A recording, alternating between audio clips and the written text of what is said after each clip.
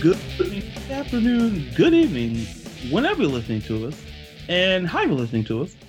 Thank you for making the Sports and the World podcast a part of your day. I'm Ladarius. And I'm Chris. And I hope all of you are well and safe out there. Busy week of sports, busy life for most people as well. And how are you, my man? I'm hanging, man. Just looking over the loom of football and fantasy football and baseball and all the things that didn't go my way this weekend. Yeah. We'll talk about fantasy later. I know you want to chip in. I'll say it now. Congratulations. Oh, well. You are officially you are officially 1-3 against me. Congratulations. Credit is given where credit is due. Come around again and you'll get it too. So I'll let you bask in the glory. I can't even talk shit. So you got me. My team outright shit the bed. So I stand humbled. I'll give it to you. Listen. It's a big deal. It's like trying to beat Alabama, basically. Like you just I don't care what year Alabama's playing in. If you can, Chris is Alabama, and you can just pick any school you want to in the SEC, not named Tennessee, and that's pretty much how I felt. I felt like I guess you're the you're the master and the student, however you want to juxtapose the situation, but listen, but for the record, you did better than me in the picks. We'll get to that in the NFL segment of the show. But what I will say is that I wasn't far off, and I'll explain. Especially one game in particular where I could have actually won it if a kicker did literally the one job they were paid to do. But speaking of kicking, let's kick it off and talk about college football. Lot of storylines. So Chris, what was your takeaway or takeaways from college football? So first and foremost, I want everyone. So I went on this rant about UCF last week, and they got shut down, and I asked y'all to shut up. Miami, it's your turn. Take your turnover change, your backpack, your Dora the Explorer gear, whatever other dumb shit you got, shut it down, stop talking. You can beat up, and this is the same exact conversation that I've had about Ohio State. You can beat up on low-level scrub teams, and then you play a good team, and shell-shocked isn't the answer. Clemson came in and wiped the floor with Miami in an embarrassing fashion. And it just proves how weak Miami really is and all this shit. Oh, the U is back. Like I was watching College Game Day last week and A-Rod was on there. And we all know how I feel about A-Rod. Even though he was a Yankee, you already know he wasn't one of my favorites. So with that being said, he gets on College Game Day and, the U is back, and everyone's Kirk Herbstreit and everyone else is like, oh, Miami's going to be the national champs. Oh, my God. Clemson disassembled him is what happened.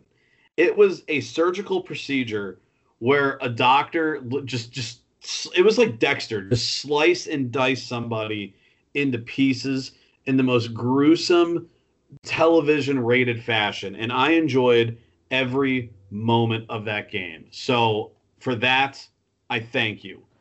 I'm not going to sit here and harp on him anymore, but the proof's in the pudding. The Bama Ole Miss game. Ole Miss is that team next year is going to be a very big thorn in the ass of everybody in the SEC. Lane Kiffin almost did the impossible and almost beat the master. He stayed with him up until about the end of the third quarter, and then Nick Saban did his magic and just, it's like you remember the scene of the Fast and the Furious, Ladarius, the original OG one, where Paul Walker and Vin Diesel, Ja Rule, and the Asian dude, that is the first street race when Paul Walker had the green Eclipse when he blew the bottom out of it.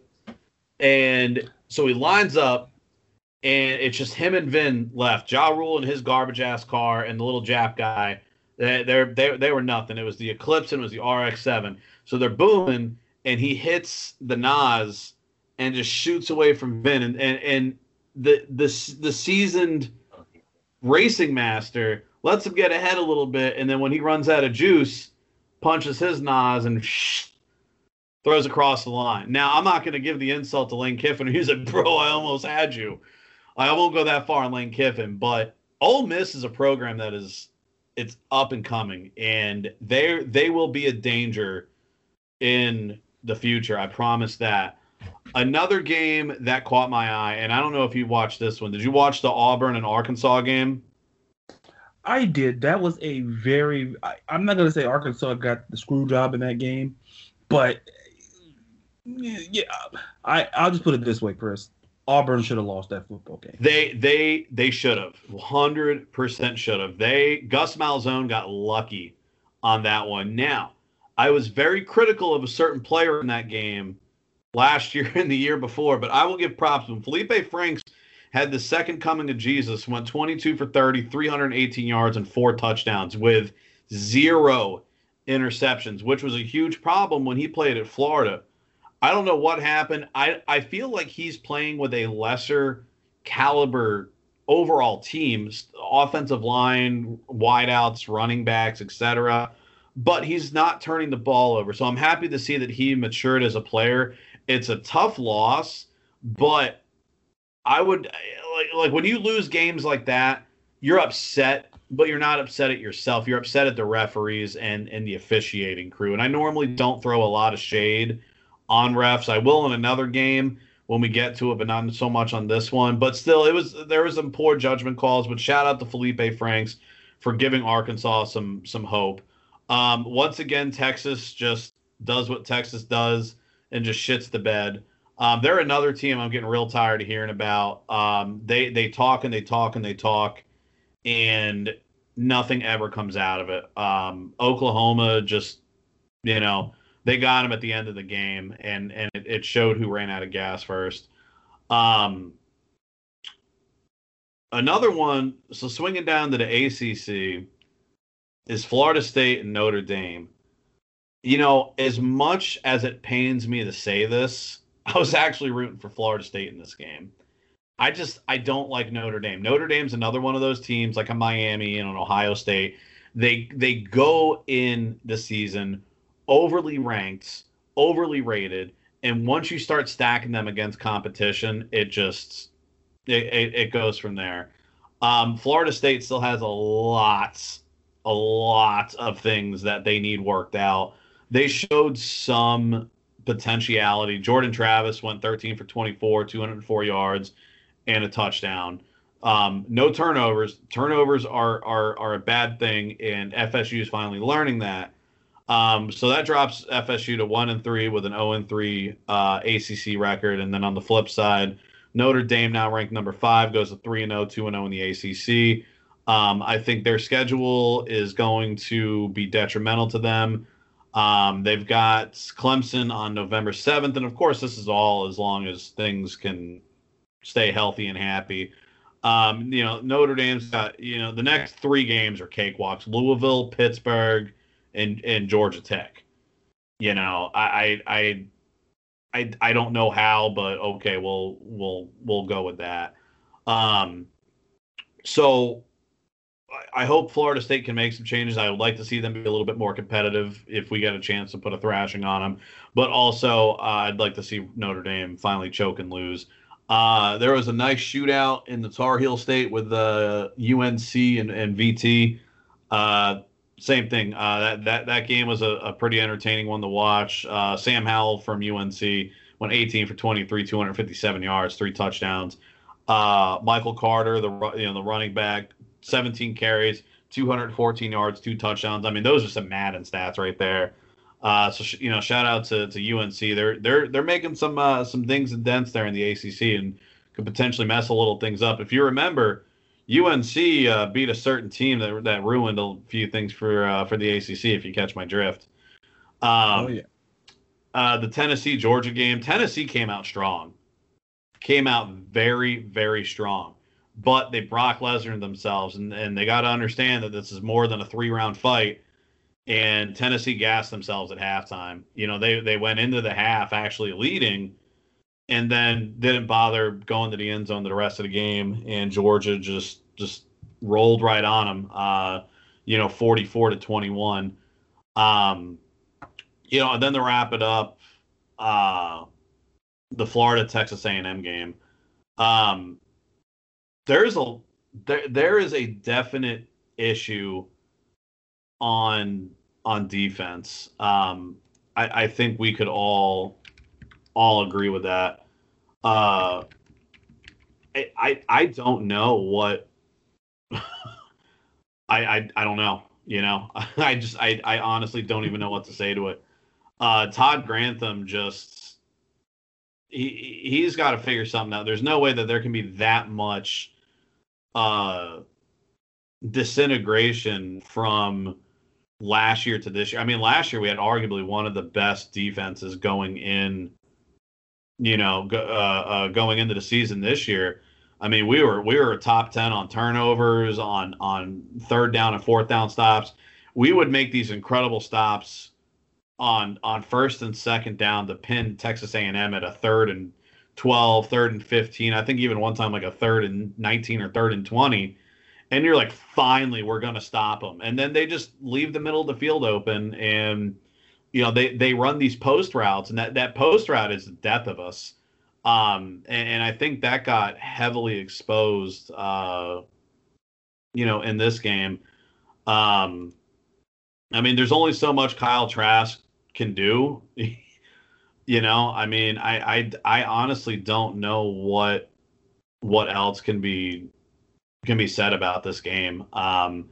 There were some things that I did see that I wasn't exactly a fan of. A&M got, and I know it's like, well, you're just biased because you're a Florida fan and blah, blah, blah, blah, blah. There were a lot of holding calls. I watched on 4 separate occasions the offensive line for, I want to say it was the left guard or the left tackle, had a guy fully turned around by gripping the front of his jersey and spinning him on some of those bump out plays when they're trying to blow out onto the sideline. Last time I checked, if you spin a defensive lineman around and hold their jersey, that's holding. I don't know. It's been a few years since I strapped on some pads, so I mean, I may be wrong. I never played Division I college, so maybe there's some secret rules that you can get away with that I'm not fully aware of. But Trask went and did everything he could. McPherson, our kicker, went out and did everything he could, but defense could not stop it.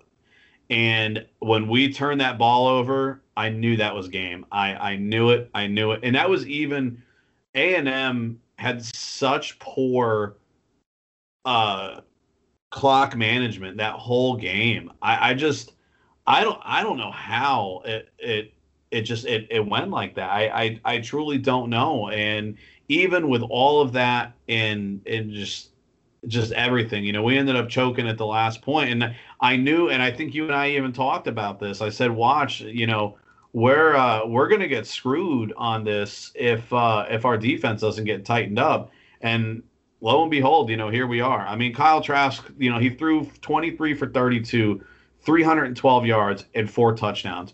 What more could you ask a quarterback for? I mean, honestly, what more could you ask as a head coach? What could you ask your quarterback to do more than that? Nothing. What more could you ask your running backs to do on the ground? You've got multiple guys with 20-plus yards carrying. You look at the receiving side. Wow. I wish I could get a deal on a smartphone, but I'm not a new customer. I don't know what the hell that was. You look at the receiving side, and you got Kadarius Toney, who is averaging 13.1 yards per reception with 2 touchdowns, 92 yards total. Malik Davis went 3 receptions for 73 yards.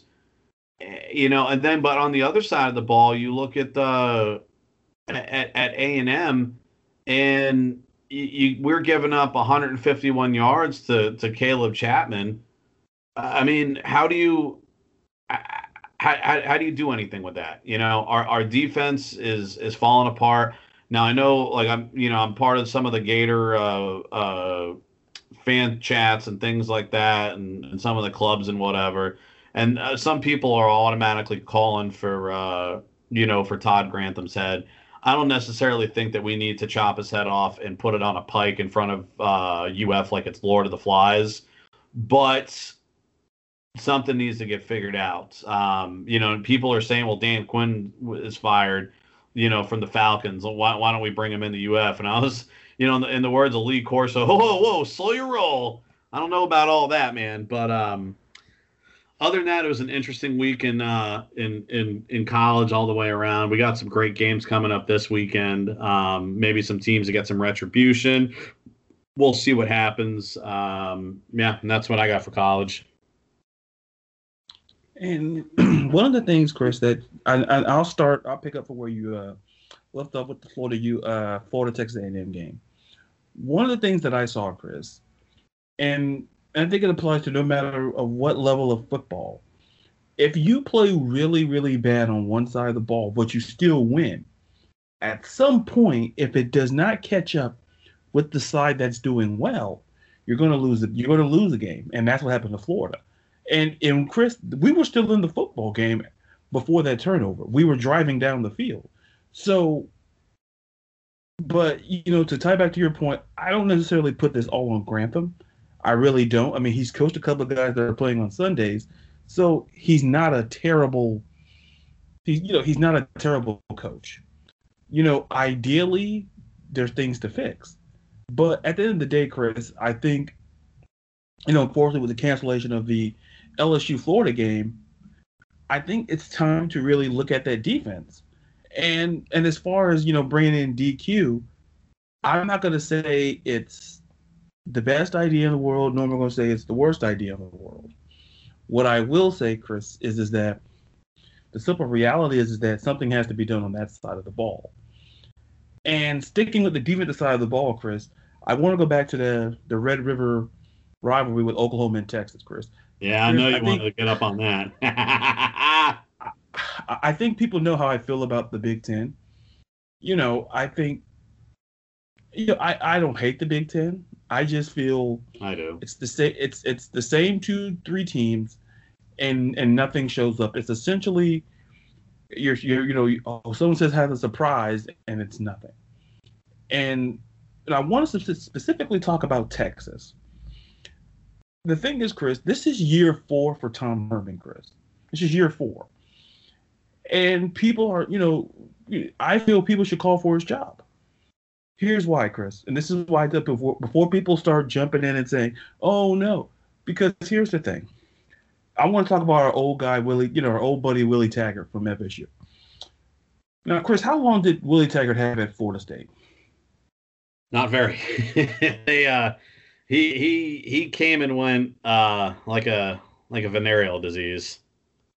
And so I think like 2 years, but a couple of 2 years plus, I'll say. And this is year 4 for Tom Herman. And then my logic is, Chris, if you had to ask me what's the bigger program, it's Texas football, absolutely. Especially over the last, I would say, 5 years in terms of prestige. We could argue championships and semantics, but in terms of prestige, it's Texas. And this same program fired a good coach in Charlie Strong, who we both are very familiar with from Florida, former great Florida defensive coordinator. Now, Chris, I put it like this, and I'm going to throw out a scenario to UT, to Texas fans. I'll throw it out to you and to everybody listening. And I stand by what I'm going to say here.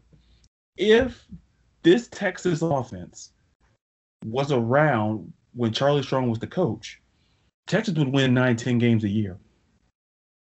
Because, like, Chris, let's be clear. Charlie Strong was fired because the offense did bad. Chris, that defense at Texas was probably the best defense in the country under Charlie Strong. But the problem is, Chris, if you don't have a guy who can't throw it from one side of the field to another, and more importantly, Chris, throw it to the other team, you're not going to win many games. I mean, that's just, football 101. Find the book in your local libraries, but all the books will tell you the same thing.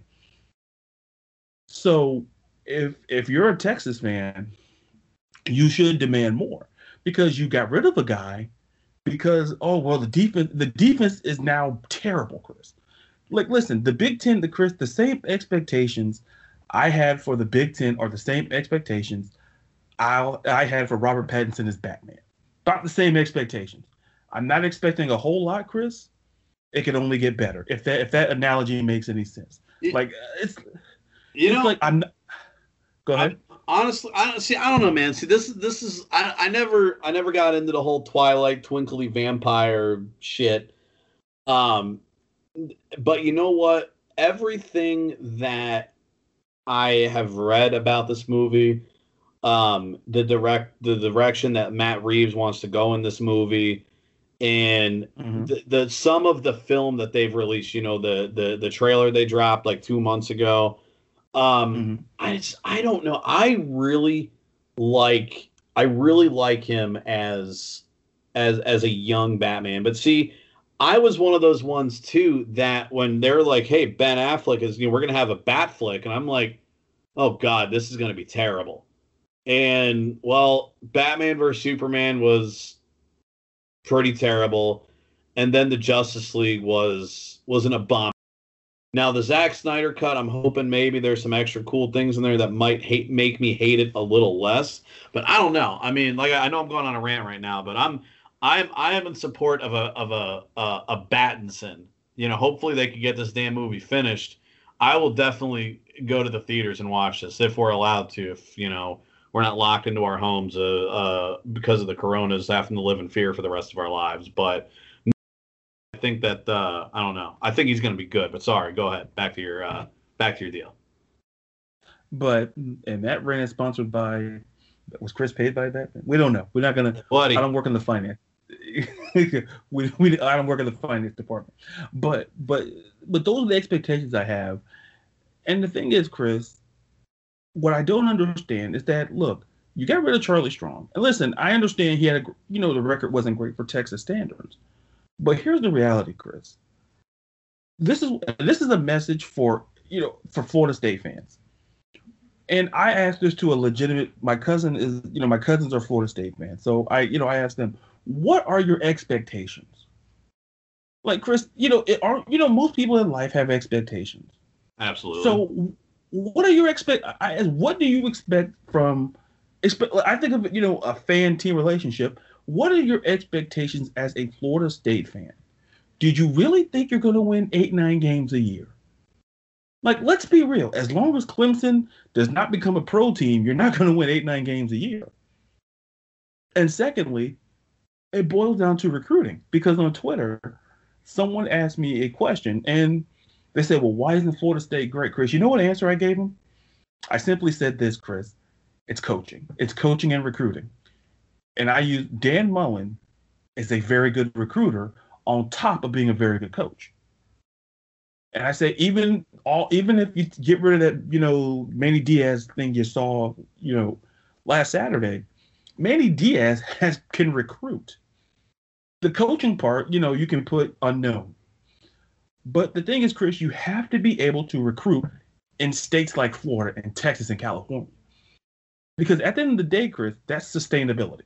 You have to be able to be a great recruiter. When you think of guys like Nick Saban, great coach, Chris, but he's a heck of a recruiter.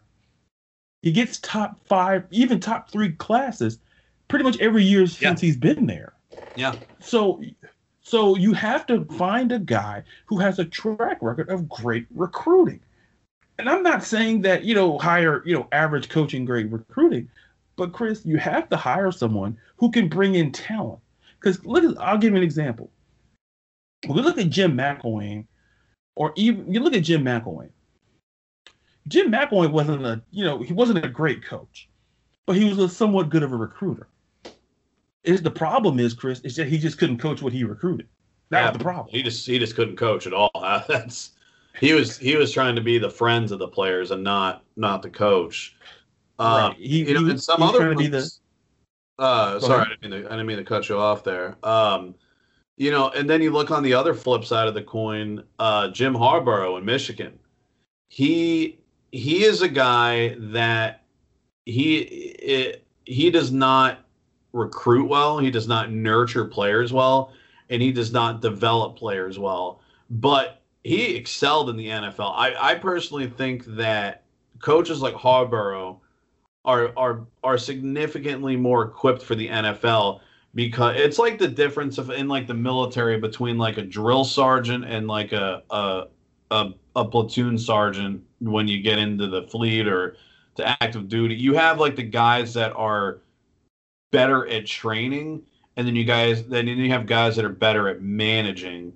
And I think that you get some hybrids like a Dan Mullen and a Pete Carroll and an Urban Meyer, a Nick Saban, that can develop and manage players. But then sometimes you have guys like McElwain who could only develop, that could coach or that could recruit, that can't continuously do it. And then you have guys that are just strictly coaching like Harbaugh that just don't have the mentality or the aptitude to develop players, because it's just who they are as a person.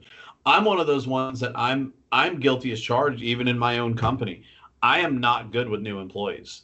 I expect that when you come into my division and my department and answer to me, or you answer to my junior management, that when you're coming to me, you better know what you're doing at that point. I feel like I don't have the time to develop. And that's where, in translating and rolling it back into football, I think if I was to be like a coach, I would be more of an NFL coach, because I want you out of college. You know how to perform. You know how to come to practice. You know how to be there on time and all the basics and the etiquette, and understand the fundamentals and the rules and regs of the game. I don't have time to coddle and babysit you and want you to be on my team. If you want to be here, great. If not, go find somebody else, because I ain't got time for it. But again, that's just me. And you know what, Chris? Good points. But like I say, to me, that's how you turn around a program. To me, Chris, it all depends on the situation. Like when you look at a program like at USC, big major football programs, the program sells itself. So, Chris, you don't have to be the greatest recruiter in the world, because prestige kind of sells. It's kind of like when you think of McDonald's and Burger King, Chris, it kind of sells itself. When in that sort of perspective. Yeah. Like you still got to promote, you still got to go out there and get people, but you don't have to do it at a rate such as like a mid-level program. You have to be a great recruiter on the trail. But to finish the point on that, Chris, is that you have to be able to go out there and recruit. And listen, I saw the FSU game. I like Travis, I really do. But Chris, we have to see what Mike Norvell can do, and his staff. Listen, first, I'm tired of people want to fire people. Listen, give people time. Because what if we were fired on our first year of the job? Yeah. I tell people, you're gonna have growing pains. Look, as a rookie quarterback, like Peyton Manning didn't start off going 12-4. In fact, he led the league in interceptions his first year in the league. So, and then all of a sudden now he's a Hall of Famer. There's a reason for that. It's called development. It's called growth, and that's with people. And I feel with Tom Herman, I think if year 4, Chris, he had 4 years. I'm not saying like how the Grantham thing and put his head on the pike, and and call for a tribal. No, I think it comes to the question that if we call Mike Norvell out for being fired, why not Tom Herman? Because Tom Herman came and beat Oklahoma, who lost to Kansas State. That's the point. Like that same Oklahoma team, Chris, you saw lost to Kansas State. I don't care. Oh, well, Kansas State is better. Stop it. That's my point. I said on that note. And speaking of not beating people, listen, Tennessee. I saw that game. Tennessee played great. Jared Garantano, Chris, they played great. But there's this pesky thing called the fourth quarter that happens. And I don't know if they were halfway on the bus back to Rocky Top, or they were, getting ready to watch the whatever they were doing.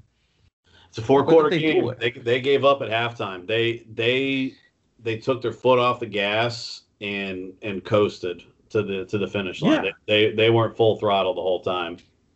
Yeah, and you could tell. And this is the thing. And I'm using the Tennessee athletic director Philip Fulmer, former great Tennessee coach, and he said he judges his coaches by beating rivals. Chris, he judged beating Alabama, Florida, and Georgia.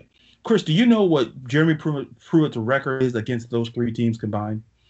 I'm going to say probably not well. I'm going to guess there's more L's and W's. Yeah. 0-7. Oof. 0-7. Well, that's where we are. Yeah, and he can beat Vandy, that's great. He can beat South Carolina, that's great. But Chris, if you can't beat the teams I'm not saying you can't beat your rivals, Chris. It was like Jimbo Fisher this weekend. He needed this win against us that we unfortunately gave to him. Yeah. To make a statement to keep his job at A&M, because he did great when he was at Florida State when he had all sorts of talent. The talent disappeared. He disappeared. He definitely pulled an Urban Meyer. But it's like we talked about. I think we hit heavy on it last year during college season, and I think even when we started back up this season of the podcast, we talked about you got to pay coaches if you want good coaches. You got to pay to play. And Texas A&M opened up their wallet, but the problem was he was 0-5 against top 5 teams. Yeah, he wasn't great. And so he finally got a dub. For a top 5 ranked team. It sucks that it was us, but it definitely saved his job, I think, for the foreseeable future. It did.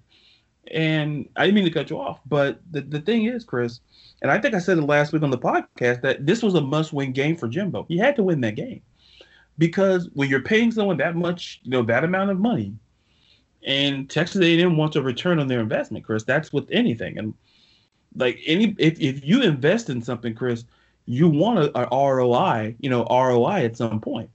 Absolutely. You want a return on investment. That's business 101. So, I support, that, no problem with me. And to kind of wrap up the point on college, I did want to talk about, the ACC as a whole. Because, listen, I'm not going to knock UNC. I like Mack Brown a great deal. Let's be clear with that. But my problem with UNC, if you want me to take them seriously, is that, listen, I'm not saying Virginia Tech. Virginia Tech didn't have a lot of players to suit up because of, COVID. Chris, that game had no business being the way it was.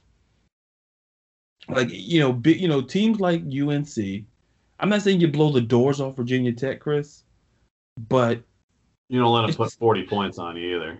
You don't. And I'm like, this is the same argument, and I'll use your argument that you talked about with Ohio State. It's just where anybody can beat Indiana, anybody can beat Maryland, but can you beat the creme de la creme when it counts? Yep. Because the reality is, Chris, is that I could work in a company and get this account, this account, this account. But Chris, if I don't get the big fish, then everything else is kind of fruitless. They'll say he's the guy that can get the little stuff, but he's not ready for the prime time. That's essentially how I feel about UNC. And I like Sam Howell. At some point, being a quarterback nerd, I'll scout him for the draft. But the reality is, Chris, is that, and it goes to a lot of college teams, it is that expectations. Yep. It's like all I ask for is demand. If you're a fan base of any team in college, I want to know what your expectations are for your team. Because the biggest gap I've ever seen is that, FSU fired Willie Taggart to 2 years after, Jimbo took his bag of money and went to College Station. And, I'm not saying it's all Willie's fault, but FSU fired him 2+ years.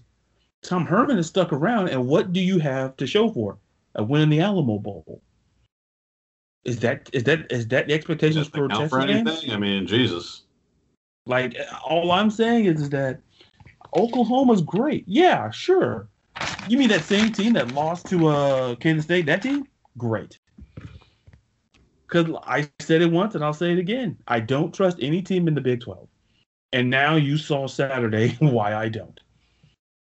So, speaking of things that I don't trust, and we'll go to the NFL. Chris, there are a lot of records in the NFL where I just don't trust it. Especially, one or two that I especially don't trust. Some I get. But I think this, the NFL, I think, Chris, we learned a lot about a couple of teams in terms of direction and how they're moving forward. But with that being said, Chris, give us your thoughts on the NFL and your thoughts on it. Man, and then there were four. that's I guess the way I'm going to start out this one. And then there were four. You have a lot of teams that you expected to do good or to do bad or indifferent in between, and then you look at it around the league and you're just like, what the hell is going on here? Of course, I guess we'll get the disappointment of the Jets out of the way. Somehow Adam Gase has a job. I don't know how. What's his face there in Houston was fired. He should have been fired when he traded DeAndre Hopkins for a draft pick and a hot dog cart, but they gave him a chance. Dan Quinn finally caught the axe after just another outright disappointing turnout by the Falcons. But here we are getting blown out by the Cardinals, and Adam Gase is still employed, and we literally let Le'Veon Bell go for free. I honestly, and to make things even worse, he went to the Chiefs of all teams. I mean, it's like you're a Marvel guy, so you've seen you've watched all the Avenger movies. Do you remember Infinity Wars? Remember towards the end when they have the big fight scene with Thanos? That ring a bell to you? Oh yeah, a huge bell. Yeah. So essentially, I'm going to equivalate this meme, and it speaks volumes. It's Patrick Mahomes as Thanos with the Infinity Gauntlet, and it has all the Infinity Stones in it, but the Mind Stone, and it has like Tyreek's name and Kelsey and Watkins and Hardman, and it shows them plucking out the stone from Vision's head, and it says Bell. And if that's not the most accurate thing possible, I don't know what is. I don't know how we couldn't at least get a draft pick out of Bell. He doesn't want to be there. They don't want him there. Adam Gase has damn sure been vocal about not wanting Bell there, but somehow we just cut him, and another team's just going to reap the benefits of our stupidity, and onward and outward we go. Speaking of the Chiefs, though, we had a little choke at the Chop House there in KC. With the Raiders actually coming on top there and doing some damage and winning against them, which I honestly didn't expect, but I'm impressed with it nonetheless. The Steelers, of course, edged one out on the Eagles. The Ravens obliterated the Bengals. The Bears, I think we both choose Tampa for the Thursday night game. Yeah, we did. We caught hell on that one, man. Golly, what a game. The Texans came back and picked up a victory against Jacksonville. The Browns beating the Colts. I was talking about this. I was talking with a friend of mine about where we're sitting at for the league. And right now, just off the top of your head, who do you think is the best division in the NFL right now? Off the top of my head? Yeah. It used to be the NFC West, but Chris, I'd actually say the AFC North. Yeah. Same here. I said that without blinking an eye. The NFC North or excuse me, the AFC North is a scary place to be right now. I mean, you have a 4-0 Pittsburgh, a 4-1 Baltimore, a 4-1 Cleveland, and then a 1-3 Cincinnati. But Cincinnati's they'll be something someday. But the team that I'm on the radar for is Cleveland. They are just doing some very, very unique things, and it is just scary to watch. And then, like I said, at the beginning of this, there's 4 teams left undefeated. The Steelers, the Titans, and then the Seahawks.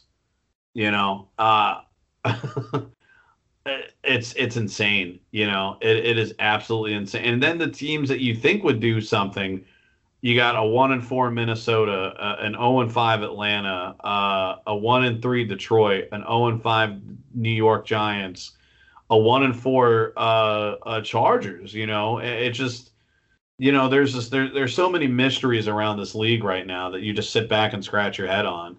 And there were some close games that, like the Titans and Vikings. I think that went a little different than what everybody thought. I fully expected the Seahawks just to trample Minnesota, but the secondary of Seattle isn't the most pleasant one. And then of course the Tuesday night game with Tennessee and Buffalo, which Tennessee put on a clinical. Just that hit from Henry to Norman, that stiff arm. I have seen so many videos, GIFs, and memes made out of that. It's just the internet has no mercy and pulls no punches. Number one, Norman's of course one of those guys that has a little bit of a chip on his shoulder. So sometimes to see him get thrown around, I'm not going to complain about it. But it just like Henry is just he is a man. He's just not a football. That man is a man. I would not want to be lined up on him running downfield. I feel like if he was to stiff arm me, it would be like when the bald lady in Doctor Strange, when she flicks him in the head and puts him in the mirror dimension. I feel like that's what happened to me if that man stiff armed me. I would be put into an alternate dimension. It would just it would just rattle my cage into oblivion. But so that was a hell of a game. They beat on Buffalo bad, which I thought that would be a much closer game. The same thing with the Saints and Chargers game. That one I think got cut a little close for comfort there with most people. And then last but not least, the Giants and Cowboys game. Now, I think everybody knows that I really don't have any love lost for the Cowboys, but I don't like seeing players face gruesome injuries like that, and that was rough to watch. I'm not gonna lie. I was actually sitting at my coffee table. I spit my beer out on it when I watched it, especially when he tried to jam his foot back in place, because how sometimes like the cleat come undone, and I honestly think that he thought maybe that's what happened, and maybe just the pain and shock factor didn't set in yet. But my Lord, that man just it was vile. It really, really, really was vile to watch. I'm real sorry to see that happen to Dak. I hope for a very speedy recovery. Like I said, I am as far from a Cowboys fan as they come, but I don't care. Even Tom Brady, as much as I don't like him, I don't want to see him face a potentially career-ending injury like that. When you go in for surgery the day of the injury, it's a very serious situation. So speedy recovery to the Dak. On the flip side of that, Andy Dalton, it's your time to shine now. I liked you in Cincinnati, and you had far less weapons in Cincinnati, and you did pretty decent with what you had there. I think with Zeke the Ewok and Gallup and CeeDee Lamb and Amari Cooper and a decent offensive line, I think we could see an Andy Dalton we may have never seen before, and he may have just opened the door to a decent-sized contract. Because let's face it, they weren't willing to pay Dak Prescott big money before he got injured. I don't know, maybe Jerry Jones is a prophet and he saw this coming and didn't want to sign that contract. That's how it's looking right now. Maybe this man is a mystic and we don't know about it. But I don't think they're going to sign Dak. I truly see him going into the offseason as a free agent. depending on how this injury heals itself, I possibly see Dak going to good old New Orleans, taking that trip down I-10 to the Bayou, and maybe sticking around in New Orleans. But we'll see what happens from there. I don't want to jump into next season just yet. I want to still stay on this season. And then the other one that was just an annihilation was the Dolphins and 49ers game. Same thing.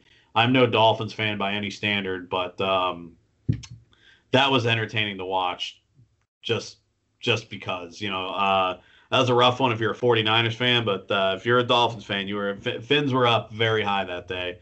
So shout out to Fitzmagic for doing his magical things. And that's my wrap up for week 5. And I want to start there at the Miami-San Francisco game. Because, Chris, I think you deserve some credit because you saw this in the beginning of the season with the 49ers. I don't know if it was going to be this cataclysmic of a collapse. But here's the thing, Chris. And I put this on social media. I genuinely thought Dan Marino was quarterbacking the Dolphins that week. Because that's the last time I seen that potent of an offense out of the Dolphins. It's been that long. I genuinely thought, I said, no, wait a minute, that's Ryan Fitzpatrick? I'm like, all right. And I'm like, and here's the thing, Chris. Fitzpatrick, 22 of 28, 350 yards, 3 touchdowns, Chris. He's had 300 yards or more passing in the game, Chris, in 5 of his last 7 games. So we got to put a hold, Chris, on seeing Tua. Listen, Chris, I'm not saying Miami to the playoffs. I don't want to, put the cart before the horse here. But Miami's playing good ball or San Francisco is really that bad. And I think it's a mix of the two because here's the thing, Chris. Miami, they've scored 40 points in a game. And, Chris, I want you to guess, since the year 2000, Chris, how many times has the Dolphins scored 40 or more points in the game since 2000? And it's in between 1 and 30. 1 and what? 1 and 30? Yeah, but the number of games that the Miami Dolphins have scored 40 or more points in a football game since the year 2000. What's my over-under? You want to give me 3 points for an over-under? Yeah, you know what? Yeah, I feel bad for you. So yes, 3. Yeah. Much appreciated. Between 1 and 30 times, they have scored more than 40 points. I will say 5. That's right on the head. Jesus. Now, people, I want you to know this isn't pre-recorded or I am literally just throwing essentially a dart at the board and hoping to God it sticks. And I'm not gonna lie, I'm pretty lucky. But also, when I go to Vegas, I do usually come back with some money in my pocket. So that's just luck, kids. Don't try this at home. Yeah, I'm professional. Now. And that's the fewest amount of games. That's the fewest amount of times in that 20-year span. Hell, even the Jets have done better than that. Right. And we look, well, the Jets have, the Jets had an offense once upon a time. It wasn't always Adam Gase and Sam Darnold. They had Chad Pennington even and Wayne Corbett. They had an offense. But 20 years later, you're like, where'd it go? They went home. So we look at on the other side of the coin, Chris, and I've said that this is a problem, is Jimmy Garoppolo. His passer rating was 15.7, Chris. Ooh. That's the lowest by a Niners quarterback since week 10 by Cody Pickett in 2005. And that quarterback rating was 7.5. Chris, let's be clear. Even before the season, Jimmy Garoppolo was the X factor.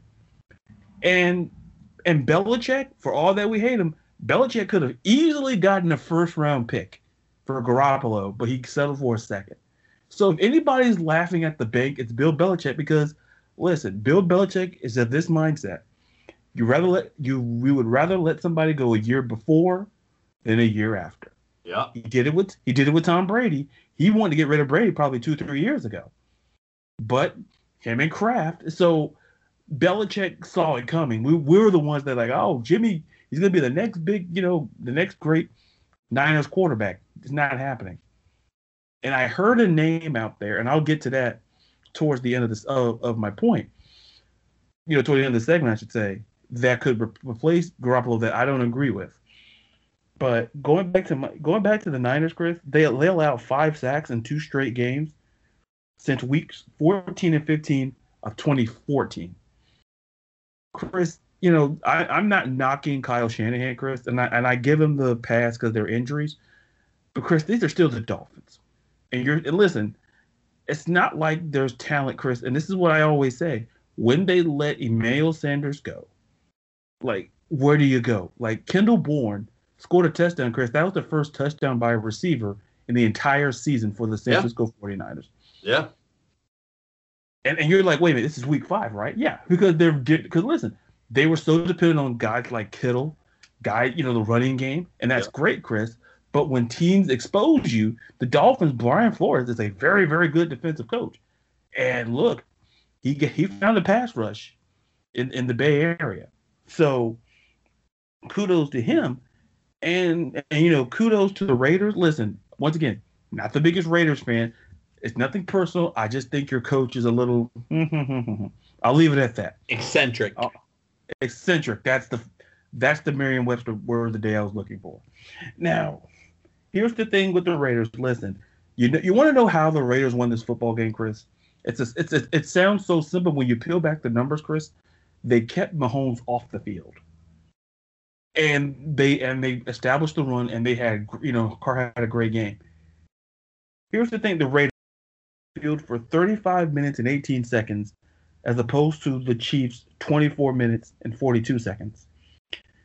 Here's the reality, Chris. Mahomes is 5-7 when the time of possession is less than 27 minutes. Greater than that, he's 27-2. And that's including the postseason. So essentially, Chris, if you keep him on the bench, you can win football games. It sounds so simple, Chris, but yet teams still haven't figured it out. That's why he was 7. That's why he was 27-2, having more than 27 minutes a game. And also a shout out to Henry Ruggs III. Chris, he only had 2 receptions for 118 yards for a touchdown. Chris, Henry Ruggs he's the quintessential old school Raiders player because Al Davis liked it to draft speed, Chris. And you look at Henry Ruggs and in his time in the 40, Chris, that's Henry Ruggs. He's super fast. Alabama and Derek Carr found a deep threat target. And the Raiders, Chris, are sneaky good. I'm not gonna sit there and say, listen, I may have to apologize. I'm not gonna apologize to John Gruden. I'll just apologize to Chris. I'd rather apologize to a million other people than John Gruden. I'd rather apologize to the concession stand people that aren't there than apologize to John Gruden. because the reality is Chris, listen, this team is playing great, Chris, and it has a lot to do with development. It has more so to do with, like, Derek Carr's not trash. It's like John Gruden, he actually may know how to coach a quarterback. This is the first quarterback he may have actually learned to coach.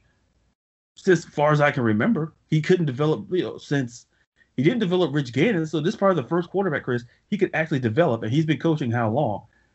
I'll leave you guys to Google to figure that out. But speaking of things you don't have to Google, Chris, you don't have to Google how great the Steelers are, how bad the Eagles are. Because, as I've said on this show, I've defended Carson Wentz, Chris, but after what I saw Sunday, Chris, I just can't. And this is why. When an organization chooses you over Foles, and once again, and I stand by the fact that I defended the decision because you can't have 2 quarterbacks on your roster making big money.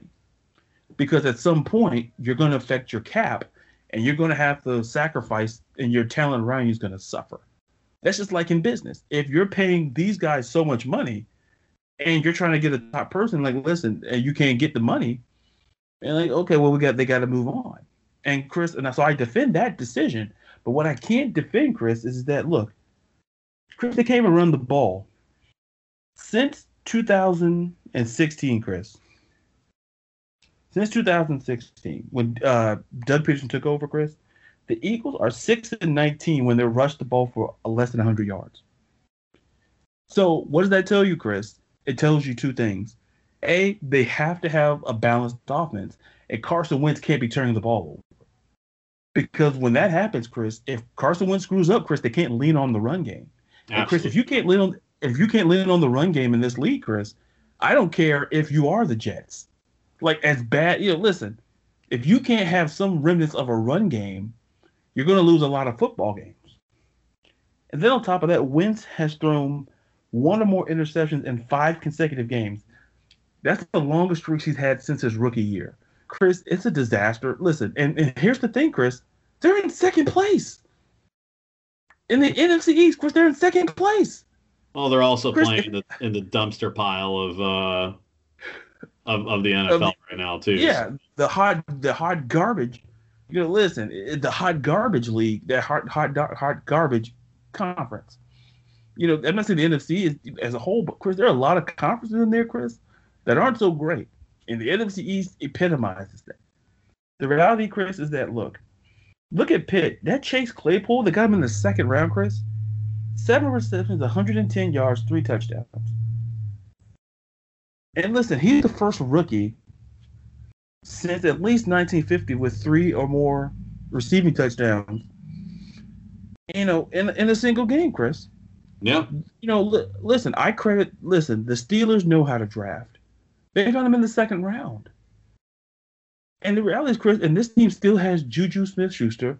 It still has James Conner. That defense is still great. You got T.J. Watt. You got Bud Dupree. You got Mika. Chris, listen, the last times, Chris, they went 4-0, Chris, they won a Super Bowl. And I was talking to a friend of ours who's in our league. I'll protect his, I'll protect anonymity. Well, we both know him. I'll put it that way. And he was saying he doesn't, trust Big Ben. Listen, Chris, I don't like Big Ben as a person for obvious reasons. Naturally. But I defend him as a quarterback because when he's healthy, Chris, and he's playing like this, it's very hard to lose. It's very hard to lose when they're playing like they can't lose. And I say that's what's going to make the matchup when they play Cleveland, Chris. That game, to me, and who would imagine us saying that would be a big game? Because the reality, Chris, is when you look at the Pittsburgh Steelers, Chris, Mike Tomlin is 10-4 off the bye since he became a coach. He's like I always say on this show, Chris, I always knocked Mike Tomlin I never knocked him from a coaching perspective, from a leadership perspective. And those are two different concepts. But when he gets this team focused to play, Chris, there's not, like I say, not a lot of teams that can beat him. And that whole division, Chris, even the Bengals are good. They're bad, but they're good. They have potential. It's just they're young. Right. They're young. And it's the point that, listen, they could be a spoiler. They could screw a lot of teams over in the end of this season. It's the matter of, Chris, three of those 4 teams in the division, Chris, listen, they have at least 4 wins. Yep. And the reality is, that's a great division. And speaking of interesting concepts, like, listen, the Chargers, I know what the record says about the Chargers, Chris, but I'm going to give you another record, Chris. And since you're you're Mr. Vegas is your new moniker. The Chargers have had 16 games decided by 8 or fewer points since 2019. Of those 16 games, Chris, how many have they won? So they've had. Hit me with that one more time. Let me digest it. Sure. The Chargers have had 16 games decided by 8 or fewer points since 2019. Of those 16 games, how many have the Chargers won? Oh, man. So 16 games, 8 or fewer. Oh, man, let me get my calculator out here. Yeah, you hear him hard at work, folks. Yeah, I'm gonna say 3. You're locking in with 3, Chris? Based on what you said with that, I already know that's a no. No, wait. Listen, I like game shows. You know that. I'll just say this, Chris. I love game shows. I'll say 3. That's your final answer. Yep. Well, Chris, guess what? You're right. They're 3-13. Get the fuck out of here. I'm not. I'll even see after the show. I'll send you the link to that stat. Oh. Because they're 3-13 in games decided by 8 or fewer points since 2019. That was the most losses in that span. Chris, they just can't close games, and that's why I say that record, Chris, is deceiving because they're in every football game. Anthony Lynn has them in games, Chris, but they just can't close it. It's like a closer who blows saves. Like, if you can't, listen, just like in baseball, if you can't close a game 9 times out of 10, Chris, you're going to lose that game. Unless, you have an extra innings miracle, you're going to lose that game. If you can't you can't close the deal. But listen, Justin Herbert, most touchdown passes for a rookie on Monday Night Football, he had 4. Justin Herbert is a star in the making. Let's be clear. I feel it sucks what happened to Tyrod Taylor, and I don't like seeing guys lose their jobs the way that he did. Because Tyrod didn't lose it because of terrible play. He lost it because the doctor can't literally do the one job they were paid to do. But that's poor dude in the lung. yeah, like, geez. Could you imagine, Chris, if he had a scalpel? Like, anyway. Imagine if it was his foot, Chris. Like this, Tyrod Taylor walking like Tiny Tim. Hard pass. Hard pass. Hard pass. And as for the Saints, Chris, listen. I'm not gonna let the Saints off the hook. They won the game, but Chris, here's the thing: they've allowed opponents to score touchdowns. Let's say if Chris goes with the trifecta. I was gonna just read the stat, but Chris is 2 for 2 today. Jesus. So I'm that guy. So the Saints have had 20 red zone drives this season. Well, their opponents have 20 red zone drives. Of those 20, how many has their opponents scored in the red zone? Out of 20 opportunities, has the opponent scored?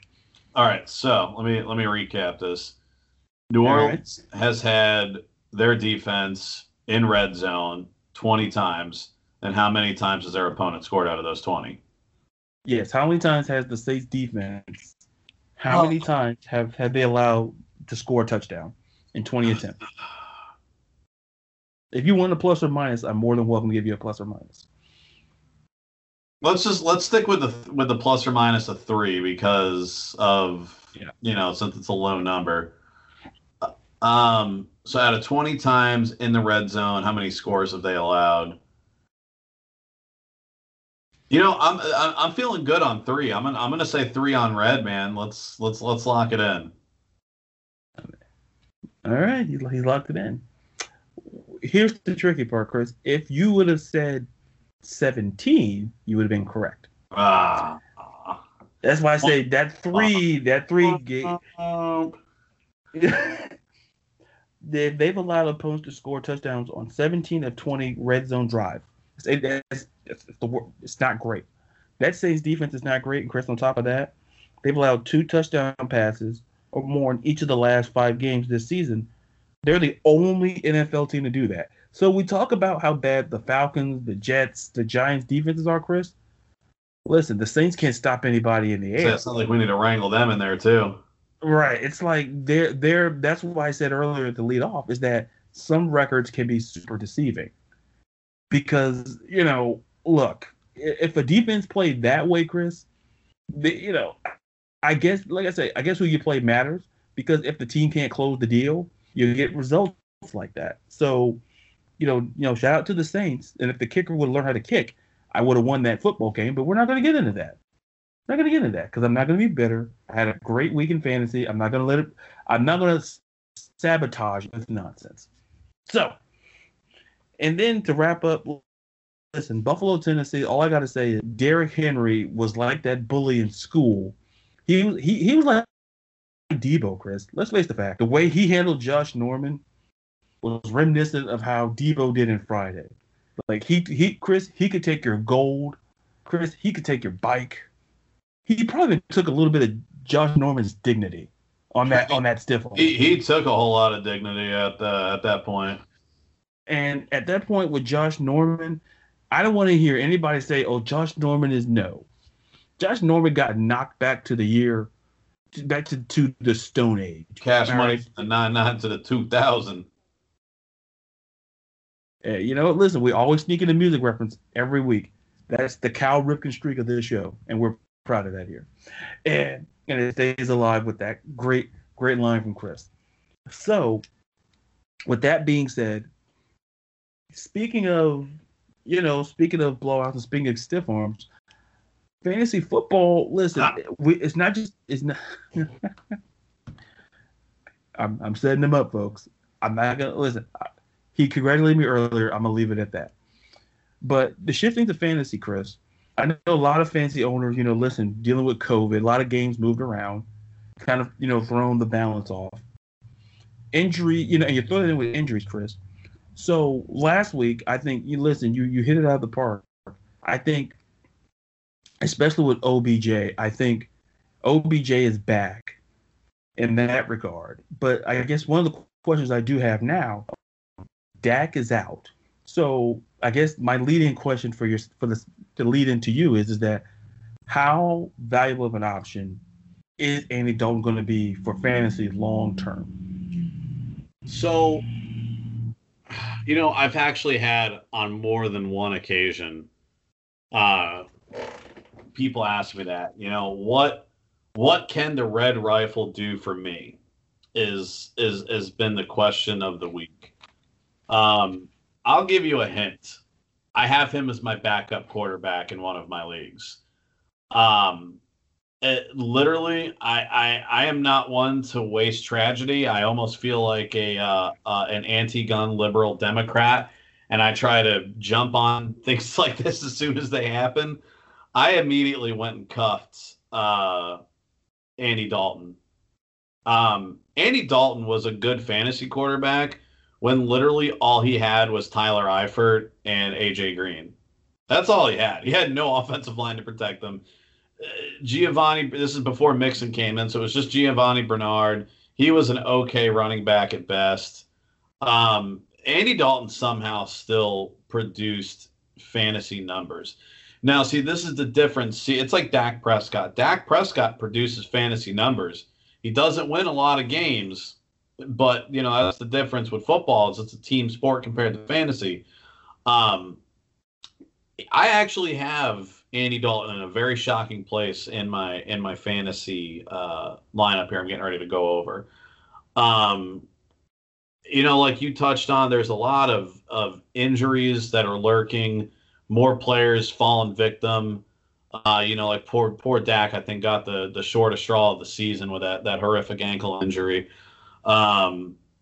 You got guys that are getting slowly, kind of creeping. The Gophers poking their head out of the hole because, winter might be over for their injury. But we're going to see what happens. And then also with COVID, it is wreaking havoc in the league right now. You got some games that are on watch right now. They're talking about there was, I think, another possible sickness in the Tennessee organization.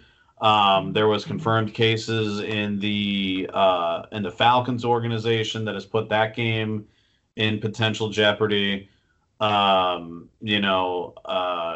got moves literally going on where that's a nice pickup there, Ladarius, you son of a bitch. I was wondering how long he was going to lay in wait there. I was thinking about scooping him back up. So people, as we're going about this, I'm giving out my fantasy advice, and Ladarius is here like a Chris Kyle sniper, just picking them out one by one. But if your team's been plagued with injuries, I make you do what it do. Yeah, you do what it do, baby. If your team's been plagued with injuries, COVID, anything related, I'm going to go over some of the typical offensive tactics, starting with quarterbacks and working our way down. So for week 6, definitely keep an eye on your roster. Pay attention to who's out, who's injured, who might be under COVID protocols, the team getting shut down, blah, blah, blah, blah, blah, blah, blah. So starting with quarterbacks, course, Patrick Mahomes, Lamar Jackson, Josh Allen, Kyler Murray, Deshaun Watson, and Aaron Rodgers. Few guys going on bye this week. One, I did pull off my start roster because he's starting to really scare me, and that would be Matty Ice. Some of your strong starts, Big Ben going to Cleveland. He's just getting done. He's doing the work every week and putting the work in. And I think that this is going to be a very good start. The Browns, they don't have any answers. The Browns secondary is not that great. Their front line, I would argue, is one of the best in the NFL right now. And I know I sound batshit crazy for saying that, but front lines don't necessarily put too much pressure on quarterbacks. It's the secondary that can cause problems in fantasy. And with a weak fantasy, you're going to get a quarterback, or excuse me, with a weak secondary, you're going to get a strong fantasy value out of a quarterback, being Big Ben. Tom Brady going against Green Bay. Green Bay's pass defense is a little weak. And then, of course, now with Chris Godwin supposed to be coming back, you're going to have Gronk, you're going to have Cameron Brate, you're going to have Godwin and Evans all running around. Plus, you got Ronald Jones doing Ronald Jones things. Jared Goff going to San Francisco. Everyone literally busted my balls about San Francisco. Maybe I'm the prophet. I don't know. But between injuries and poor play, I think that it's a situation right now where we're going to see some things fall through. I think Jared Goff is going to have a big day. Finally, somebody making my list. Gardner Minshew, Mr. fucking crazy train himself here from Jacksonville, looking like he's coming right out of a frat house into a ball game. Literally, Minshew should find some success out of this. The Lions just their secondary is terrible. I mean, literally, I'm just going to leave it at that. Enjoy yourself. Ryan Tannehill going to Houston. Again, Houston has had some issues in their secondary on the high side. I expect Tannehill to take advantage of that. Or just do a bunch of dump-off passes to Henry and just have him go full-on juggernaut mode on him. And then last but not least, the strong starts. Bing, bang, boom, the red rifle himself, Mr. Andy Dalton. He's going to come out trying to get hired. It's what you're going to see is essentially watching a collegiate athlete in his eligible year to go into the draft, whether it's a senior who's trying to sell his draft stock or a sophomore who's trying to sell his draft stock. Andy Dalton is selling his contract stock, and he's going to try to explain to Jerry Jones and Mike McCarthy why he should be the starting quarterback for the Dallas organization next season. Spare no pleasantries. He won't. And on top of that, Chandler Jones is going to be out on the Arizona side, so that's going to be one less guy to be up in Dalton's face. I expect a big game out of Dalton this week against Arizona. For your DraftKings, DFS bargains, Kirk Cousins and both Matthew Stafford, you're going to be they're playing against weaker defenses. Captain Kirk needs to do something. I honestly hope that the Falcons have a resurgence because of Quinn being gone. I don't know. Maybe it's too little too late, as JoJo said in a song once. That's two music references. I'm on fire today. Matthew Stafford going against Jacksonville. Jacksonville's defense is just losing key bodies left and right. They're dropping like flies. So just, kind of watch P's and Q's, but it could be a big game for Stafford. Your deep streamer that's going to go really, really good or really, really bad is going to be Fitzmagic. Sometimes the Dolphins, when they play teams they should beat, they shit the bed. And then when they play teams that they shouldn't win against, they put 40 points on the board. So here you are. Ryan Fitzpatrick, tread at your own risk. They are playing the Jets, but we'll see what happens. That's always a variable game. Cam Newton, if he does come back, we don't know the certainty, but if he does, expect it to be a low-volume running and passing game with Denver. I don't think they're going to go out there and immediately take the restrictor plate off of him and let him go full bore. I expect him to be kind of coddled coming back post-COVID. Joe Burrow going against Indianapolis, same situation. I don't expect him.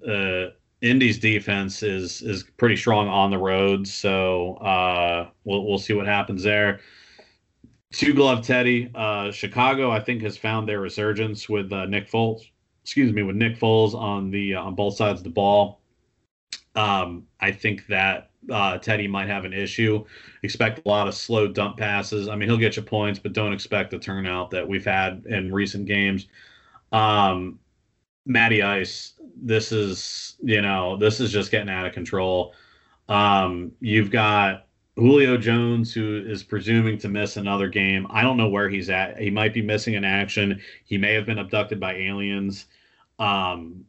He may be on a secret mission with Ice Cube and Vin Diesel doing a Triple X remake movie. I don't know at this point, but he is somewhere and it is not on the field. There's only so much that Calvin Ridley can do for Matty Ice. Maybe with old Danny Boy being gone, some things can happen. Stay tuned and watch. And then Carson Wentz. We already discussed that. Some of your deep streamers, Daniel Jones, deep traps, Daniel Jones, that's going to go really, really good or really, really bad. So if you're in a jam, I wouldn't use him if you need a win this week. Moving on to running backs. Also another one. Let me actually back up. I do have one of my notes. Baker Mayfield. I got him as a trap. He's injured. He's going to be playing with some beat up ribs with a very aggressive Pittsburgh defense. He has to get rid of that ball quick, or he is going to have to get peeled up off the ground. So buyer beware. Going to running back. So of course your go-tos, your Aaron Jones, your Kareem Hunt, Derrick Henry, Zeke Elliott, Clyde Edwards-Helaire, Todd Gurley, James Conner, Mike Davis. If you guys don't know these names by now, you're I don't know where you're at in life. Some of your stronger starts, David Montgomery going to Carolina from Chicago. Good old Monty, he's getting a lot of backfield touches, of course, with Tariq Cohen and everybody else pretty much injured and out of the way. Expect him to do some good things. David Johnson going to Tennessee. This little hot Nashville shootout is going to be a fun time to watch. Tennessee's run defense isn't the absolute best, so you definitely will benefit from this. If you got Ronald Jones, Rojo and his Flojo and his Mojo is going to do his thing. Green Bay, same situation. Green Bay does not have a great run defense. Even if Fournette comes back, I think he's going to remain a third down back, like a 3rd and 1 type thing. RJ is going to get a lot of the scenery. Both Kenyon Drake and Chase Edmonds from the Cardinals. I think they'll both get a flex capability if you're in a situation you already got 2 decent running backs and maybe you need a flex position. I think that they can do that against the Cowboys. I think you'll see some good things. Myles Gaskin, of course, he finally got on the board last week, but the Gents defense is terrible, and we'll just leave it at that. Devin Singletary going to Kansas City. Same thing with Zach Moss. That can go either way, but Devin Singletary does get a lot of those backfield passes. So if you're in a PPR league, enjoy yourself. DFS bargains, DraftKings, those cats. Devontae Freeman on the Giants. He should be able. Surprisingly, he's actually available in a lot of leagues from what I've seen, and he's going to be a almost plug and play replacement for Saquon Barkley for the remainder of the season. And then DeAndre Swift from the Lions, same situation. Maybe Matt Patricia can figure out how to use him finally. Only time will tell. Some of your weaker starters. Melvin Gordon, well, as they say, kids don't drink and drive. He's up the creek without a paddle right now, so I would go ahead and put a big old bench on him.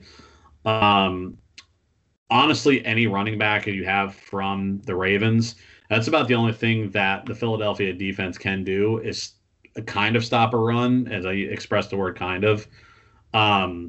I would probably sit them just to be on the safe side if you have some other options. The Giants are actually pretty decent against the run, so expect Antonio Gibson from Washington to be stopped. So just be on your P's and Q's with that. AP, same situation. I think DeAndre Swift is going to get more looks. So if you have AP, just go ahead and dump him off. Frank Gore, same thing. This is a hometown game. Bell's gone. This is a disaster in the Jets. So we'll just we'll just leave it at that. Your regular starters for wideouts, of course, Devontae Adams if he returns, Julio Jones if he returns, Calvin Ridley, Tyreek Hill, Mike Evans, Chris Godwin, Juju Smith. I don't think I have to go down the list. If you know these things, you know them. If you don't, then well, I'm sorry. Will Fuller, I think, is going to have a very strong game against Tennessee this week.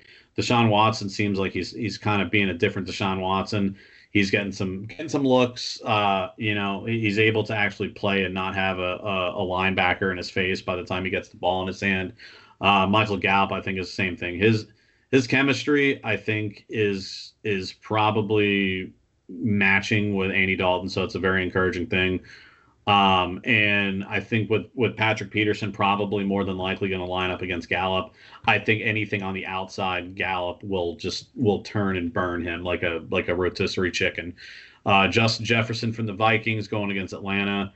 I think this is going to be a rebound week against the secondary that I think we can both agree on of Atlanta is just very scary. Deontay Johnson from Pittsburgh going to Cleveland, same thing. Big Ben, as we talked about coming off the bye, Big Ben does a lot of good things in a lot of good places. John Brown, I think we're going to have a resurgence going against the Chiefs. The Chiefs, they give up a lot of big plays. John Brown and that good old quarterback there from Buffalo, I think are going to be able to give them some plays to give up on. So expect some big things from him. Your DFS bargains, of course. LaVisca Chenault from Jacksonville. Same thing. He's widely available in a lot of leagues. With DJ Chark probably out with the ankle injury, I think he's going to be in a really good position. Darius Slayton, I actually picked him up last week on the wire, even though we're not on a DraftKings league or anything like that.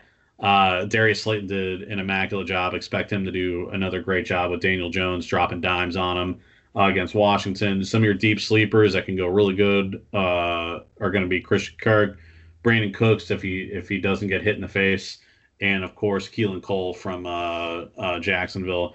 Some of your weaker starters, if you got them, put them on your bench. Marquise Brown, Jarvis Landry, T.Y. Hilton, Deebo Samuel, Brandon Ayuk, pretty much anybody from the 49ers at this point, except for Greg Kittle or George Kittle. But even then, I think we're still going to have some problems there. Jerry Jeudy and Tim Patrick from the Broncos going against New England's defense. New England's defense, I think they're going to be good against a shaky quarterback. Golden Tate, I think he's definitely going to be silenced again. I think Daniel Jones feels like a safety blanket with Darius Slayton, so I think that if he had between the two, I would go with Slayton. And then on the flip side of the Denver New England game, I don't think Julian Edelman or N'Keal Harry were going to be a opportunistic. I think definitely we're going to be on a very run-heavy approach due to Cam Newton's limited potential.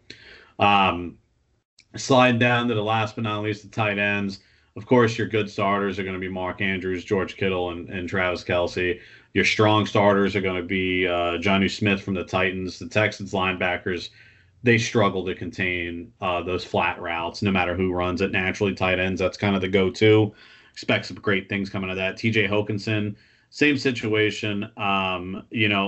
Jacksonville is weak and has a lot of hurt people in that safety, secondary, and linebacker core. So expect Hockenson to get some great reads, a lot of catches. So if you're in a PPR league, you'll thank me for it later. Eric Ebron, like I said, playing with Big Ben, and of course, if you notice a trend, every week this season, I have picked a strong start tight end against the Browns, and guess what? They get a lot of points every week. So I'm just going to throw that out there for you. Evan Ingram going to from the Giants going to Washington. We'll see what happens there. I think he's going to stay hot against Washington. He caught one on a run for a touchdown, and then he caught one that got called back. I'm still kind of questionable about that, but whatever. I think he'll still do good. Mike Gesicki going to the Jets. He's essentially their slot receiver, and the Jets are terrible. And then on the flip side of it, Austin Hooper on the Browns going to Pittsburgh. Same thing. Pittsburgh, that they've got a good linebacker core, but they let a lot of passes drop to tight ends. So we'll see what happens. For your DFS bargains, Irv Smith Jr. from the Vikings, incredibly low price. I think you should definitely see him just because of the situation in Atlanta. Your weaker starters, Tyler Higbee from the Rams, Zach Ertz from the Eagles, Hayden Hurst from the Falcons, Dalton Schultz from the Cowboys, Jimmy Graham from the Bears. Even though Jimmy Graham had a heck of a game and that one-armed OBJ catch that he pulled off in the end zone, that man is too old to be doing those kinds of things, so he needs to watch himself. That's how you break a hip there in your elder years. Watch yourself on that. Cameron Brate, he's on the fringe for me. Essentially, like if I'm Tiger Woods, I'm debating between like my pitching wedge or just going full badass and pulling my putter out and doing God's work. That's how much I'm on the fringe with Cameron Brate. It literally depends on Chris Godwin. If Godwin plays, sit Cameron. If he doesn't play, start him. Simple as that. That's my start him and sit him for week 6. I wish you all the best of luck, except if you play me, then I hope you fail miserably. But unfortunately, I can't always win, but the league is not over yet. And that's I think the biggest takeaway, I think, from your start and sit-ems is, well, I took away 2 things in particular. I think the first thing that I took away, obviously, is the Andy Dalton situation. Because like you, I'm very high on Andy Dalton, because we got to understand, Chris, that Andy Dalton wasn't terrible even though the organization of Cincinnati was terrible, he was one of the few bright spots, maybe because he was a redhead, but he was actually pretty good. And so I think we're going to see Dallas. I think Andy Dalton benefits more from the play action pass. I think he'll get the same benefit. I think we'll start to see Zeke get maybe a couple of, maybe his 20, maybe I'm not going to say 25, but I think we'll see Zeke get the ball at least 20 times a game. And then the play action, Andy Dalton has a great arm. You got Amari Cooper and the guys you mentioned, Chris. So I think that's a great benefit. And also, I was listening to your tight ends because I have Hockenson as my backup tight end. And he's one of the flex options that I have. So I have a lot of options there flex wise. At least I like to think that I do, Chris. I don't know if I do or not. But so once again, folks, Chris doesn't really steer you wrong. Listen, he knows what he's talking about. And trust me, he when he talks about tight ends, especially, listen, Cleveland versus tight ends, listen, you just watch the games. I'll leave it at that. But before we we hit towards the end of the road, I snuck in a music reference in there. Before we hit the end of the road on this episode, Chris, give us. I know you want talk about a little what's going on in the postseason in baseball. So let me hear some of your thoughts on that. There was a team when we started talking about baseball in August that I said watch out for, and I said if they make it to the playoffs, they'll be in the World Series. And do you remember what team that was? Yeah, I believe you were high on the Atlanta Braves. Yes, sir. Yes, sir. I'll tell you right now, it is a shootout in the NL right now between them and the Dodgers. They got a 3-1 lead though, so it's move it or lose it tonight for the city of Angels, but not the AL side. If the Dodgers, put up or shut up, whatever analogy you want to use, they've got to do something tonight. Same thing on the flip side in the AL with the Astros and the Rays. As much as it's not that I don't like the Rays. I just don't like them because they knocked out my Yankees. But I cannot stand the Astros. And one of the funniest things, I know you're pretty political like I am. Have you had a chance to watch any of the Supreme Court nomination hearing and the on the Judiciary Committee over the past couple days? I peek in on it from time to time. Did you see the exchange between Ted Cruz and the senator from Nebraska? Oh, Ben Sasse, was it? Yeah. I think I didn't see the full on, but I did hear it. I was watching it, and I got a good laugh at it because I saw immediately as soon as he started talking about it, I saw where he was going with it. He was essentially referring to, the despicable act of cheating, and comparing it to a lot of the things that a certain political, and I won't try to turn it too political because I know people will come out guns blazing, and then we all know how I get when it comes to that. I hurt people's feelings, but he was making an accusation about a certain political team, side, wing, whatever you want to call it, that has been known to cheat in the past few years and has been caught red-handed on more than one occasion, and equivalated them to the Houston Astros, and playfully was taking shots at Ted Cruz, and and then I'll give it to Ted. He made a quip back, and he said, "Does Nebraska even have a baseball team?" No, I didn't think so. It's something, I'm not hitting direct quotes, but something along the lines of that. And he shocked him pretty good. But circling back, I think that's how most of baseball feels about the Astros.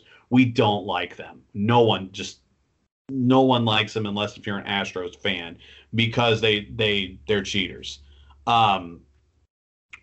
Circling back, same thing with them. They got to win tonight. They go on at 6:07, Game 6.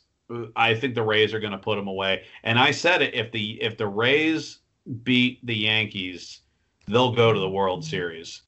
And here we are. They're one game away. And I said the same thing with the Braves. If they get into the postseason, watch out. So again, I called the Braves a little bit earlier than I did with the Rays, but I would love to see an Atlanta-Tampa World Series. That would be fun to watch. I honestly might even go against my AL brethren and root for the Braves. I've always liked the Braves since I was a little kid. Even when I was a little tyke back in the 90s, when they had David Justice and Andrew Jones and Chipper Jones and John Smoltz and Greg Maddux and Andros Galarraga.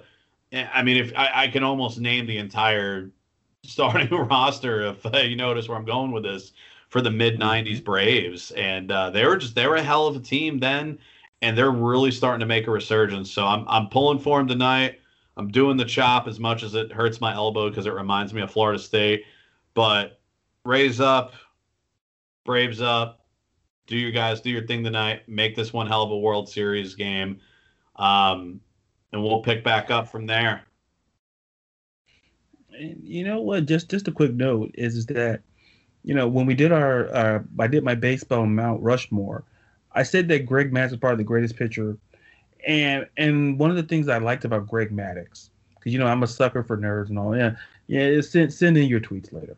But what I liked about Greg Maddux is how he's efficient. And I think that kind of quantifies how I felt. The Braves organization had they just felt efficient, whether it was especially the pitching, Maddux, Smoltz, Glenn, and then you can't sleep on guys like Steve Avery and Kerry Lightningberg. Like they had a great pitching staff as well. And you mentioned some of the great hits like Terry Pendleton. I think that Jeff Blauser. We're not going to go into deep dive into that. That's a whole episode in itself. But what I will say is that if the Atlanta Braves do get in, I think to me it depends on who comes over the AL side. So I'll reserve judgment for my World Series pick, because I'll just put it this way, and I'll leave it to the listener to figure it out. If one of the teams wins, I'll favor that team.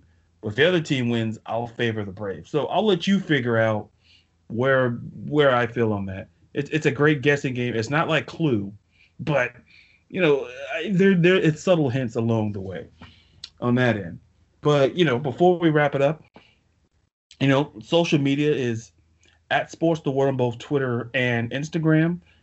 Go to facebook.com/sportstheworld to join our group there as well. And also my personal Twitter is at Ladarius_Brown. Chris is at no Twitter UFC. at Xbox fake UFC Twitter. Yes. So check him out. Great stuff. I've seen a couple of things. Check it out. You'll enjoy it. And once again, before we wrap it up, like I say, happy sports. enjoy the baseball, enjoy the sports weekend. And until you hear us again, I'm Ladarius. I actually want to cut in for one more thing before we call it a day. Okay. I am going to hit now. I'm going to take a little bit of a political stance here, I guess we can say. I have found an alarming amount of people who are not registered to vote. Talking with people up here and friends back in Florida, acquaintances, so on and so forth. There are more people than I honestly expected that are not registered voters. But they get on social media and bitch about policy and practices and the way the government handles things. There is only one way to prevent policy to stay or change or whatever you want. And that's to get your ass up and get your ass registered to vote. We have a presidential election and Senate seats and all that, regardless of who you're going to vote for. I think 99.9% of you know where I lie and who I'll be voting for and what I believe in. And if you like it, great. If not, you can kiss my ass. But I will never down talk you as long as your opinion is educated. So please, for the love of God, if you are going to bitch about economics or laws or policies or rules, you have no mouth and no voice to bitch if you are not a registered voter. And then if you are a registered voter and you don't cast a ballot, I honestly think you're just as bad as a person who's not registered to vote. There are people overseas in countries that are dying, literally dying, to have the rights that you and I were granted and blessed with from the point of conception into the day that we popped out of our moms into where we're standing as grown men in our 30s right now. And there are people in other countries that would sacrifice their life, and that forefathers for this country sacrificed their lives to grant the ability that you and I could go out and go have a voice, an equal voice on top of that both you and I can go to a ballot box, whether we're voting for the same thing or whether we're voting on different opinions. But we have that ability. So please take advantage of that ability. If you want pot legalized in your state, then go vote for the ballot. If you want gun rights or anti-gun rights or whatever president or whatever taxes or whatever, if you want it done, get your ass up off your couch, stop being a dick, and register to vote, and come November 3rd or whatever day, or vote early, or if you don't feel safe going out and voting in person, which I'm still not 100% sold on the mail-in ballots. But if that's what you feel you have to do, then so be it. I'd rather see you that to do nothing. Just vote. I'm sorry, but I had this conversation with somebody today or this morning, and it really irked me. I didn't even know the person, so I didn't go on the attack like I am right now. But it really irked me because we were kind of talking about it. He's like, well, I'm not even registered to vote, so I don't care. Don't be stupid. Don't be ignorant. Go register. Go vote. And go have your voice heard. If not, shut your ass up and don't say a damn word. That's my soapbox. And that's the CBS Evening News for tonight. No. But I'll just add my little 2 cents in before we wrap up. One of the things that I've always appreciated, and for people who know me, if you don't know me, I hope you get to know me more. Throughout, I'll make it a point to be more open. But one of the things that I've always felt that was important was the fact that to have a say in where you live, to have a say. And I've never cared what anybody's political preferences were. And I bring that up because a friend of mine who I went to college with, she said that, she was a Republican. And then I said to myself, she said, I told her, and I'll say the same thing on this episode, is that I'm not going to let friendships get in the way of politics. I'm not the type of person who I just say, listen, you vote for who you vote for. But the most that, listen, we go vote. Because one of the beauty things of the world is that we're one of the few countries on this planet that has a right to go to a booth. Maybe, no, not now, given the climate of the world. But we have a chance to choose who represents us. And that's something that we shouldn't take for granted. And one of the things, I'll just echo something you said, Chris, really quickly, is that I really don't like to get upset. But what upsets me when people talk about certain issues, and listen, I make it clear I don't mind talking, politics. I try to steer clear from the show as much as possible. But social media, I'm more of a issue person than, if that makes any sense, than political. I don't know if that makes any sense to the listener. Policy, not person. Yeah, and one of the things I've always said is that think about who you feel. And listen, my job here is not to sway you. I'm not going to try to. I'm not Fox News. I'm not MSNBC. I'm none of those things. I urge people to have your say, not just on the federal level, Chris, but city level. Yeah, I mean your mayors, your people who sit on your city councils, people who, people who you may know in your community are running. And I say that because one day I was going to my mailbox and I happened to run into a candidate who's running for mayor in the city I'm at here in Palm Bay, Florida. And I talked to her, and it was great to talk to her.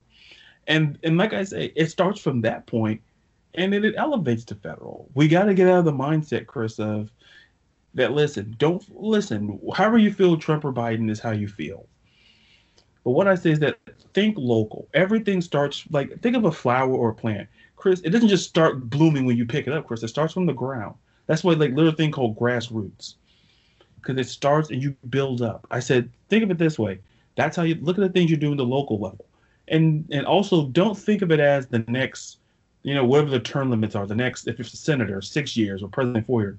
Chris, think of it as the next 15 to 20 years. Because policy can shape that long. Because you still have policy that was done by leaders, probably, Chris, quite frankly, before we were born. 100%. That still exists. So don't think of it as voting for the person for 4 years. Think of voting for their vision for the next 10 to 15.